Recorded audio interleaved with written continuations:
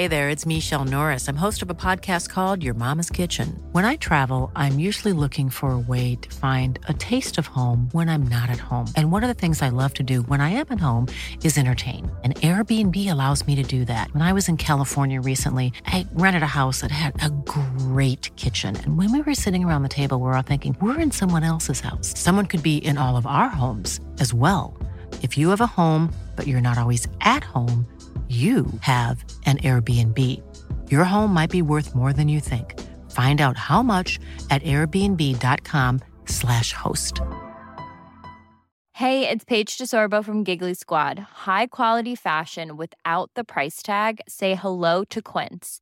I'm snagging high-end essentials like cozy cashmere sweaters, sleek leather jackets, fine jewelry, and so much more. With Quince being 50 to 80% less than similar brands. And they partner with factories that prioritize safe, ethical, and responsible manufacturing. I love that. Luxury quality within reach. Go to quince.com/style to get free shipping and 365-day returns on your next order. Quince.com/style.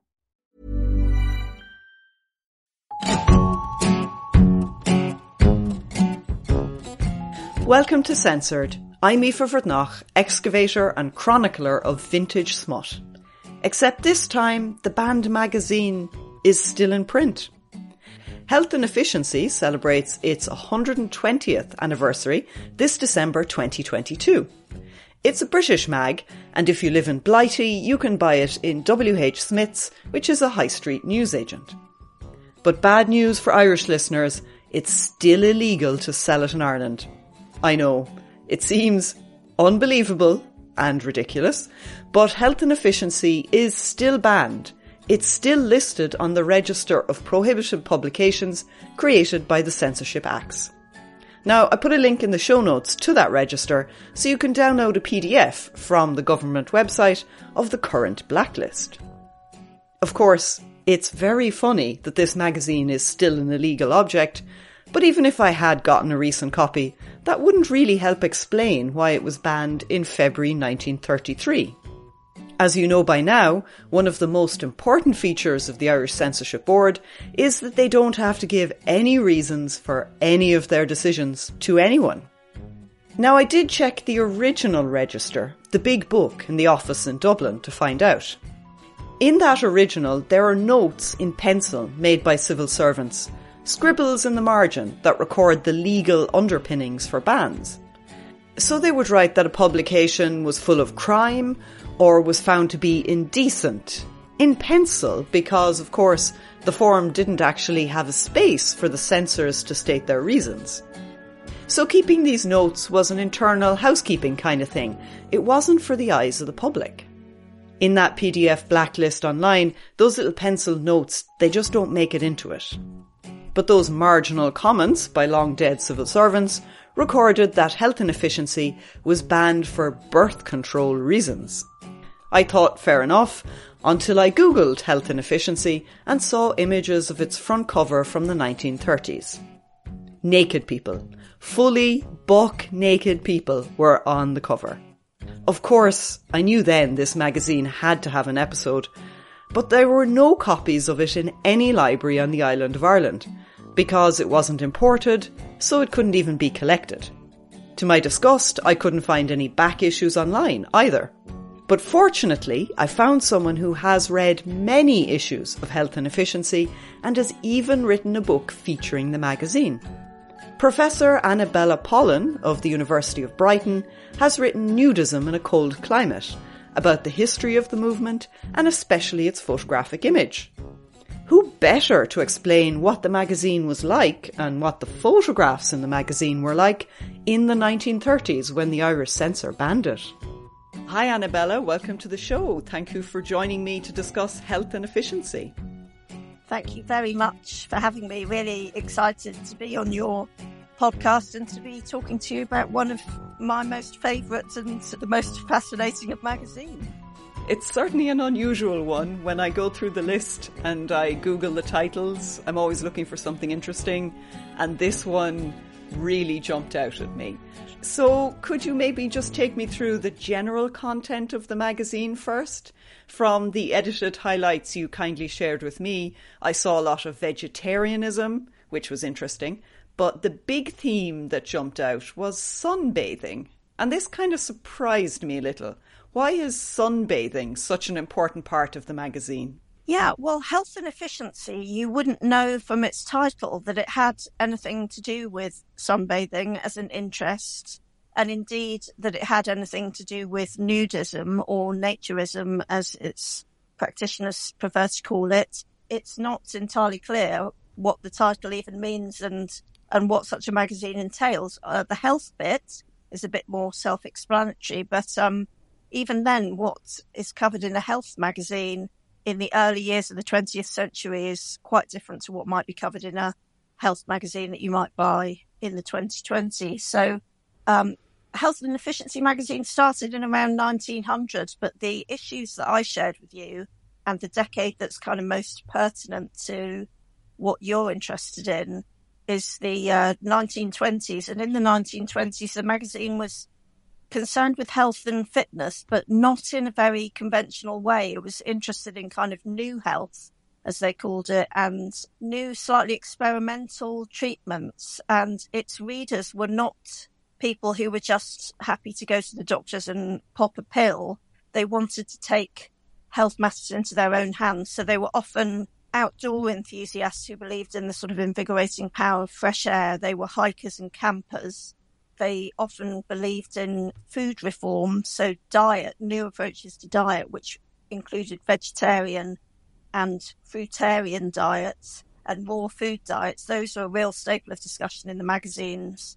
But as part of kind of exercising and as part of taking fresh air, new ideas about the benefits of sunlight on the skin were being discussed and how sunlight could be used as a cure and a treatment, because many of the cures and treatments that were discussed in the magazine were natural. So they were using things like water and mud and magnetism even, and especially sunlight. So sunlight was seen as a really beneficial health cure. And the more of your body you could expose to the light, the better. It was seen to have all sorts of positive effects, and not just vitamin D. It was also seen to have kind of psychological effects, including the freedom from shame. So kind of psychological health benefits that were seen to be part of what was kind of bogging the nation down. So yeah, it became a really, really central part of what the magazine was interested in the 20s. And as it went into the early 1930s, it completely went over to being a nudist magazine. And in fact, it still exists today. So since the very early 1930s to the present day, its principal interest, its main interest, is nudism or naturism, so the exposing of the whole naked body to sunlight, or in fact not even sunlight, because you can do nudism indoors as well, but it grew out of those interests of the 20s. That's just fascinating, the idea that, you know, taking your clothes off wasn't just to expose your skin to sunlight for physical reasons, but to shed some social stigma and anxiety. That's really intriguing way of thinking about it, isn't it? Yeah, and it was seen as a kind of holistic practice. I'm not sure that those terms were necessarily used at the time, but in terms of the sort of remit of health and efficiency, it covered all matters psychological, and there was a lot of coverage of sort of new psychology theory, so Freud, broadly speaking, and this idea that as a nation, because it was always a very British nationalistic address going on in health and efficiency, it wasn't just about making individuals healthy, it was about making a healthy nation. That was all to do with making people physically fit, but also kind of liberating minds and, you know, expanding consciousness as well. So these are terms that were not exactly those that were used at the time, but a sort of psychological liberation and new ways of thinking were definitely part of the mix. I thought it felt very utopian and, you know, hugely optimistic when I read it. Just the bits that you sent to me, they're so overflowing with excitement for these new theories. But the word efficiency, I also kind of kept coming across and it kept snagging me. because to me it suggests that the body is like a machine and that it can be tweaked or just adjusted slightly before it runs at full capacity. And I found there was something about that made me uneasy, even though the tone is so optimistic and so hopeful. Am I kind of overreacting to efficiency, the word there as a concept?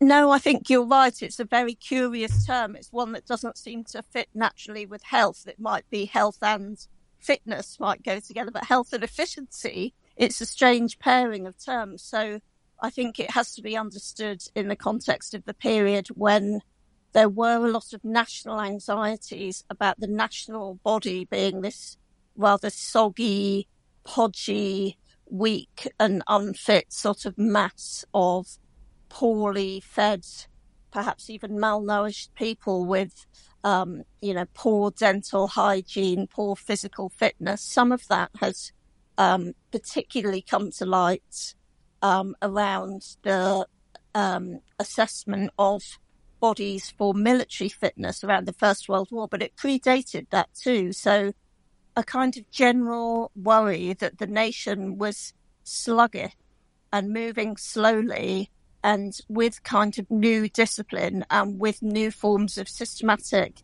exercise, new kinds of self-control, regimes of self-control, this kind of podgy, barrel-chested, pasty-faced kind of Britain could be made into this golden, glorious, muscular, sort of godlike body. So I think this idea about the sort of body as machine is definitely there running through it. And it's a little bit of a contradiction. It doesn't sit too easily with some of these rather fluffy, I suppose, ideas about natural health and the natural health cure, which might seem to be opposite or opposing a kind of machine or mechanistic way of thinking.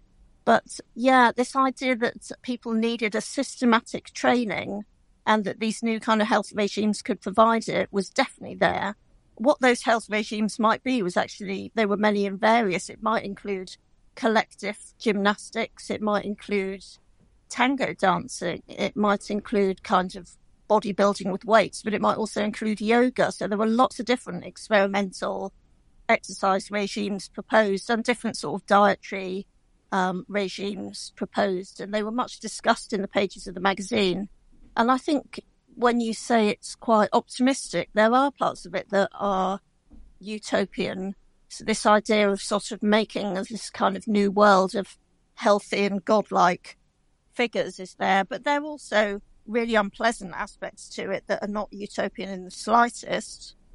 And some of those would include a rather elitist idea about who had the right to be fit and the difference between the fit and the unfit, and whether fitness is something that should be available to all, or whether there are some people who are just wasters and are dragging the rest of the nation down. There's a lot of eugenic thinking in those years in the magazine, in health cultures generally at the time, lots of eugenic ideas about the fit and the unfit, lots of terrible ideas about disability, racist, classist ideas that run through the magazine. So while it does have this kind of evangelical tenor and even a sort of utopian kind of tenor, some of those ideas are underpinned by really discriminatory thinking that's really, really unpalatable to our 21st century ears. Well, it's true that it's interesting that there's so much there that, does ring true today with, tango dancing and yoga and weights. And, there's a lot of those themes are continuing in health and fitness today. And then all of that tension there with the unfit and the eugenic ideas. It's really quite a really interesting mix in that way. And is it possible, to assess how popular this magazine was? I know that within the pages, that the editors are saying it's amazing, everyone's buying it, sign up now. But I don't automatically believe that sort of internal propaganda. Was it widely circulated, and could you just walk into a normal newsagents and just pick it up? Yeah, it's a really good question. It was sold through newsstands. It was a mainstream publication in that sense. One could subscribe to it, but equally you could buy it at a train station. You could buy it from WH Smith's or any kind of newsagent, news vendor. How popular it was is harder to say. I think the kind of population that it was communicating with, who might have even seen themselves as a movement, a kind of new health movement, I think it is quite a niche group. So there was a lot of discussion of vegetarianism in the pages of the 1920s magazines. And I think that was something that was, some people took up enthusiastically, but it was not a mass practice at all. And some of the propositions for new experimental health treatments ran against the grain of what was being proposed on a national level. So sometimes there were people who wrote in the pages who were anti-vaccination, and they were opposed to these vaccination programs that were being brought in on a sort of national health level. And I think the population of readers was also one who was quite well educated. You needed to know something about biology, something about psychology to kind of understand the context. And some of the writers for the magazine were the same authors who were producing book-length publications. They might be psychiatrists or physicians or educationalists. So there was quite an elite readership. So it wasn't a mainstream, it wasn't a mass publication, but it was something that could be bought in a mainstream way. As for numbers, it's hard to say how many people bought it. I'd say perhaps it circulated in the tens of thousands in the 1920s. That's me kind of pitching a guess. But it's slightly informed by some numbers that I do have from the 1930s. So when Health and Efficiency magazine turned over to being entirely devoted to nudist matters and featured nude bodies on the cover, particularly young, beautiful, slim white women, solo or in groups, these kind of Venus-type figures in very stylized photographs. And when every single page had naked bodies on, often in heroic poses, often these kinds of god and goddess-like figures, when it turned into a fully nudist magazine, I think that was definitely a commercial decision. And throughout the 30s, in Britain, when nudism was becoming more acceptable and even fashionable, there was a boom in nudist magazines, and Health and Efficiency was definitely one of the most popular. It was one of the most commercial, lots of adverts in it. It was one that was attempting to speak to a broader audience than some of the others, which were even more intellectual. And I know that some of those other magazines were boasting readerships of 50,000, 100,000. So when it gets into the 1930s, it really is booming. And a lot of those people, let's say, are not buying it for the article about yoga or meditation or even things to do with varicose veins or boils or any of the other things that were discussed as health matters in the pages. They're buying it for these very, very idealized, very attractive naked bodies, which, it becomes one of the few places, the naturist magazine or the nudist magazine becomes one of the few places where you can buy naked bodies in a public way, over the counter, because it's got this nudist philosophy. It enabled people to consume the nude body in photographs in ways that just weren't possible anywhere else. So that was obviously quite a canny decision for selling copies of Health and Efficiency. I just find that so interesting that as it turns to nudism in Britain as a commercial decision to sell more copies, that is when the Irish definitively ban it forever and are like, no way, no scantily clad ladies and, naked ladies on magazines in this country. Yeah, and maybe men too, because although men and women were pictured in the beginning, women did dominate, but there were also very tightly flexed, well-oiled, muscular men who were either completely naked if pictured from behind or wearing just a very skimpy kind of loincloth or some kind of jockstrap or G-string. So, yeah, no men and no women for the Irish censor. Yeah, I found that really interesting because 1929, there's a mixture of matters discussed in Health and Efficiency, camping and hiking, birth control and vaccination, vegetarian diet, sunbathing. There's a whole range of different things in there. But by 1933, by the time that you point out that it's completely banned in Ireland, it would have been then wholly as a nudist magazine. So, yeah, it is something that was perceived by quite a lot of people as quite scandalous. Lots of people who weren't fans of nudism thought it was one step away from being a public orgy. They thought it was something that was going to corrupt modern morals. And there were quite a lot of people who thought nudism was just a joke, something kind of funny to snicker about. And there were a much smaller a group of people who were enthusiasts. But I think among the skeptics, there were many people who thought it was questionable and just a kind of ruse to enable the circulation of, sexual imagery.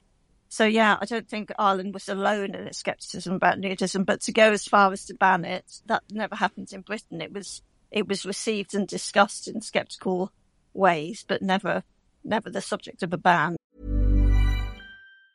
Many of us have those stubborn pounds that seem impossible to lose, no matter how good we eat or how hard we work out. My solution is PlushCare. PlushCare is a leading telehealth provider with doctors who are there for you day and night to partner with you in your weight loss journey. They can prescribe FDA-approved weight loss medications like Wegovy and Zepbound for those who qualify. Plus, they accept most insurance plans. To get started, visit plushcare.com/weightloss. That's plushcare.com/weightloss. Hey there, it's Michelle Norris. I'm host of a podcast called Your Mama's Kitchen. When I travel, I'm usually looking for a way to find a taste of home when I'm not at home. And one of the things I love to do when I am at home is entertain. And Airbnb allows me to do that. When I was in California recently, I rented a house that had a great kitchen. And when we were sitting around the table, we were all thinking, we're in someone else's house. Someone could be in all of our homes as well. If you have a home, but you're not always at home, you have an Airbnb. Your home might be worth more than you think. Find out how much at airbnb.com/host.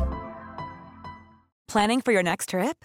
Elevate your travel style with Quince. Quince has all the jet-setting essentials you'll want for your next getaway, like European linen, premium luggage options, buttery soft Italian leather bags, and so much more. And is all priced at 50 to 80% less than similar brands. Plus, Quince only works with factories that use safe and ethical manufacturing practices. Pack your bags with high-quality essentials you'll be wearing for vacations to come with Quince. Go to quince.com/pack for free shipping and 365-day returns. And the Irish claimed formally in the register that they were banning it because of birth control propaganda, as they called it. Was this the advertising within it, do you think, or was it the features? Because sometimes a magazine's ads are very different to the features. They're two separate things when you read these old magazines. So what do you think it was? There was some discussion about birth control in the articles and in the editorial. There was definitely a sense that the general population didn't know enough about how babies were made, didn't know enough about how to control the size of the family. Some of those ideas, again, were informed by eugenic ideas, and some of them very classist, very racist. The idea that white, middle and upper class families weren't having many children while working class families and so-called foreigners were, multiplying wantonly, as the magazine would have put it. So some of that information about birth control was in order to kind of perpetuate some eugenic ideology. And it wasn't always put in the most straightforward of terms. There was still quite a lot of euphemism about sex in the magazine. We are still talking about the 1920s when, polite society found it quite hard to discuss these things. So there was still quite a lot of euphemism about what it was that was actually being taught. But, being conscious and knowledgeable about contraception and fertility cycles and things like that, that was absolutely part of the editorial of the magazine. And the books that were advertised for sale in the back pages were the books that were discussed in the book review section as well. So although there can be a tension, as you note, between what's sold in the back pages and what's discussed in the main pages, there was in the instance of birth control, there was quite a bit of traffic in the discussion. So I'd say that in general, the people who were writing for health and efficiency, and the kinds of audiences that they were speaking to were those in favour of sex education and birth control promotion. So I think the Irish state is right to call it a form of propaganda, because it was being promoted as a form of kind of knowledge and understanding that the British population was meant to have, according to the authors of Health and Efficiency. Yes, there's a fine line between advertising and propaganda, and sometimes that's just your ideology is where you draw the line, I think. Yeah, having said that, the adverts for Health and Efficiency are really, really fascinating, because they are the kinds of adverts that are only possible before there's an advertising standards agency in place. So the kinds of claims of some of the products are really, really nutty. You know, be taller is one of them. That always really tickles me. Just this instruction, be taller. And you can take a pill and you can do certain exercises and you can buy devices that will strap your ears back, shorten your nose, raise your height, slim you down, fatten you up, make you more muscular, make you more attractive to the opposite sex, make your hair grow back. When you look at the sort of composite picture of who is spoken to by these adverts, it's usually a middle-aged man whose energy is flagging, whose hair has fallen out, whose stomach's become a bit podgy, who's generally needing a bit of kind of pick-me-up. There's a lot of adverts for potions called things like Vim and Figure and Vital Tonic, and they're obviously the sort of Viagra of their day, so that they're sort of addressing this kind of, you know, balding, aging, middle-aged, spread, impotent figure who's quite the opposite of the person depicted in the photographs, who's this Adonis-like, Greek god-like young muscular hero. So, yeah, it's kind of like you look through the pages of Health and Efficiency, you kind of see what you ought to be like, and then you get to the back pages and you buy the products and the devices and the services that might help you get there. It sounds like the people who were sceptical of the appeal of the magazine might have had a point then, that, you know, it was being sold to people who were enjoying looking at other people's bodies rather than rejoicing in the perfection of their own. Yeah, and also the kinds of books that were being sold, often under the title of, you know, booksellers calling themselves vital books and, you know, sort of educational kind of providers of text.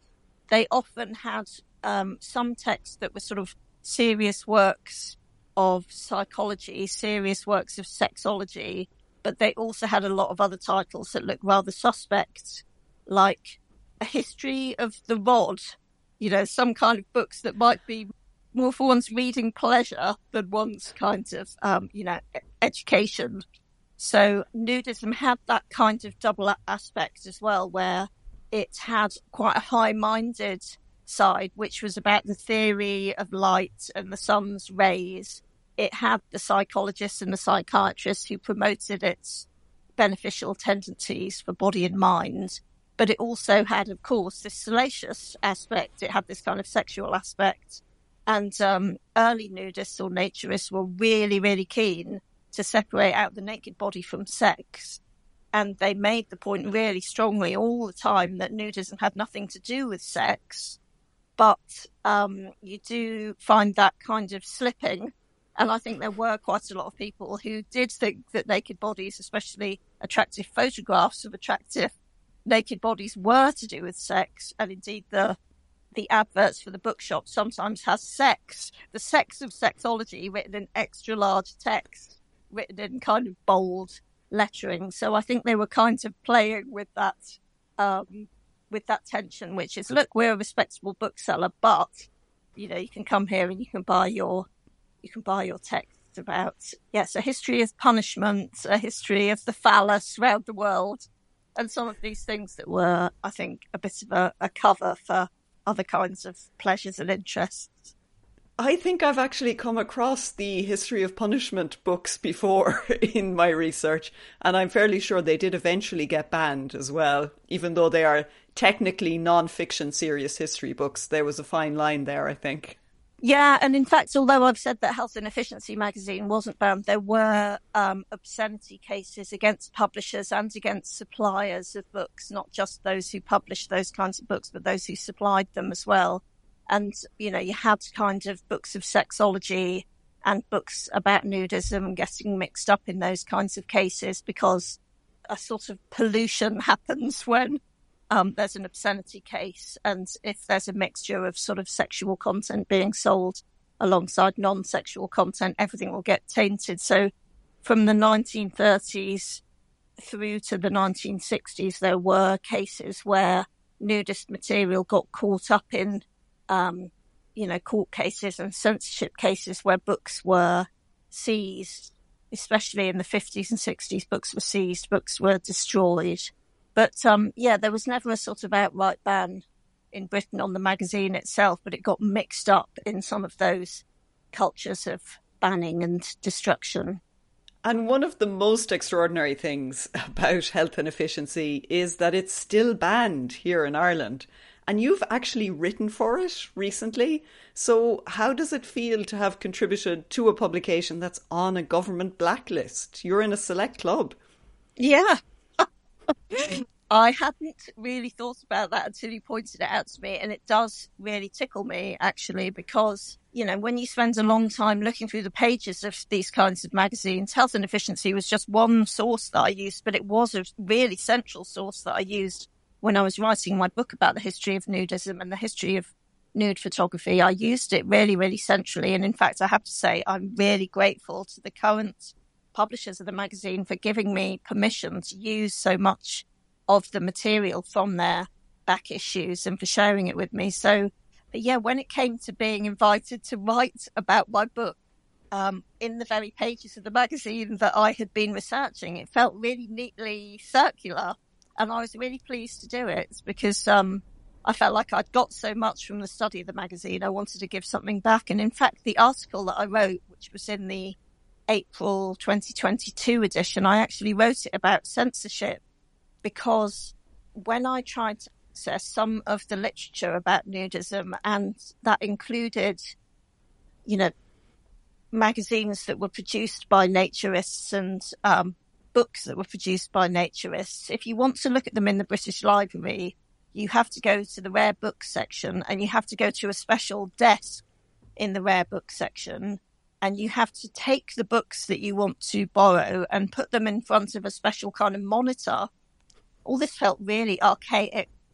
And you have to show this special monitor the books that you're looking at. She has to approve that you can look at them. And then you have to sit on a special table in front of an area that is overseen. And the woman who is the sort of approver or disapprover seemed to sit on a kind of slightly higher chair on a platform. It reminds me of the lifeguard at a swimming pool or the umpire at a tennis match. She was sort of elevated. She was looking over everyone who had books, which are from this kind of marked section that you need approval. I had to take a big sheet of bookmarks. Each one said no photography. I understand when I look at these books that no photography is allowed. And the table that I sat on had a special section saying, you know, any book looked at in this section, no photography is permitted. And I did say to her, I'm actually writing a book about naked photographs, so I'm asking to look at books of naked photographs. And I'd like to take photographs just for study purposes of the photographs in these books.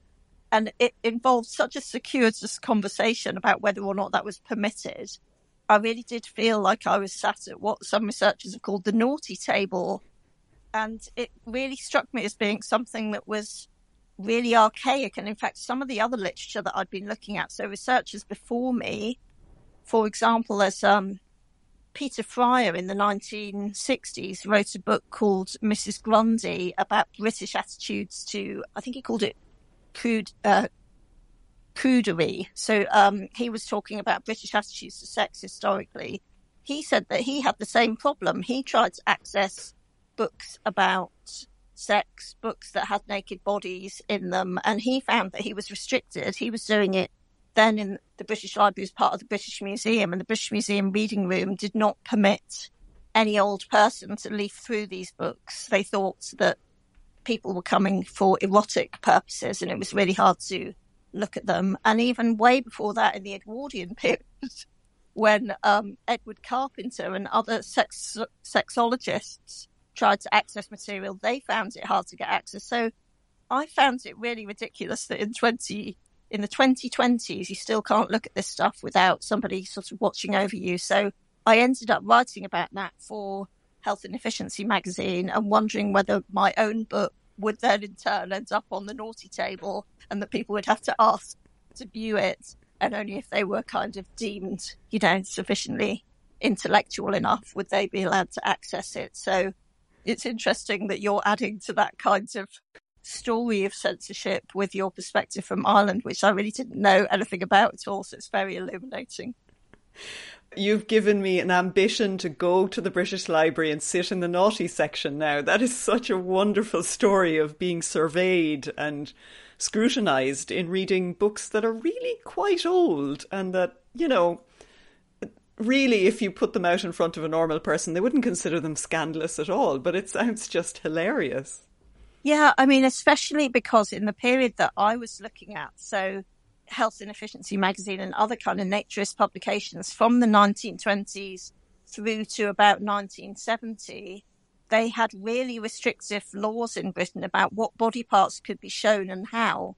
And so they're actually really, really tame by present day standards, because there were rules about not showing genitalia. So men and women had to have their genitals either screened, so the photograph might cut off just before it gets to the groin area, or there might be some prop like a beach ball or a strategically positioned basket or a garden fence or something that conceals the genital area. Or if that was not possible, a limb might be raised, or, the sort of stylized arrangement of body parts to conceal it. And if that was not possible, photographers and publishers had to scrape out the offending part. So no pubic hair could be shown, no genitals could be shown, and they were kind of scraped off the negative. So you have this kind of weird empty space in the photograph where somebody's groin used to be. There's just a kind of clouded area. So this idea that anyone was going to get any erotic thrill from looking at these really tickled me. Obviously, there are exposed buttocks and there are exposed breasts, but if you're going for pornographic purposes, they would be quite frustrating. They're not explicit by our standards now, by any means. No, certainly not. But I mean, I did notice the clouded genital areas when I was looking at the images you shared, and I was like, they're airbrushing those. So it's wonderful to hear that they actually did take away from the negative that body part. Yeah, it was sort of airbrushing, with a slightly more rudimentary technology, but it was scraping away anything that might sexually entice. Yeah, it seems quite ridiculous now, doesn't it? It does. Oh, well, thank you so much, Annabella. That was so interesting about the types of images that were used and the text and the relationship between the text and the advertising. It's just been fascinating. Thank you for shedding so much light on health and efficiency. My pleasure. Thank you for teaching me something new about it that I didn't already know. Thanks very much. I'll admit that getting naked outdoors doesn't seem very Christmassy to me, but maybe all that talk of sunbathing will warm us up in this chilly winter. Since Christmas is all about children, the next episode will feature a children's book that was banned in 1990. I know 1990 was practically yesterday for some of us. Till then, keep your hands clean and your minds filthy.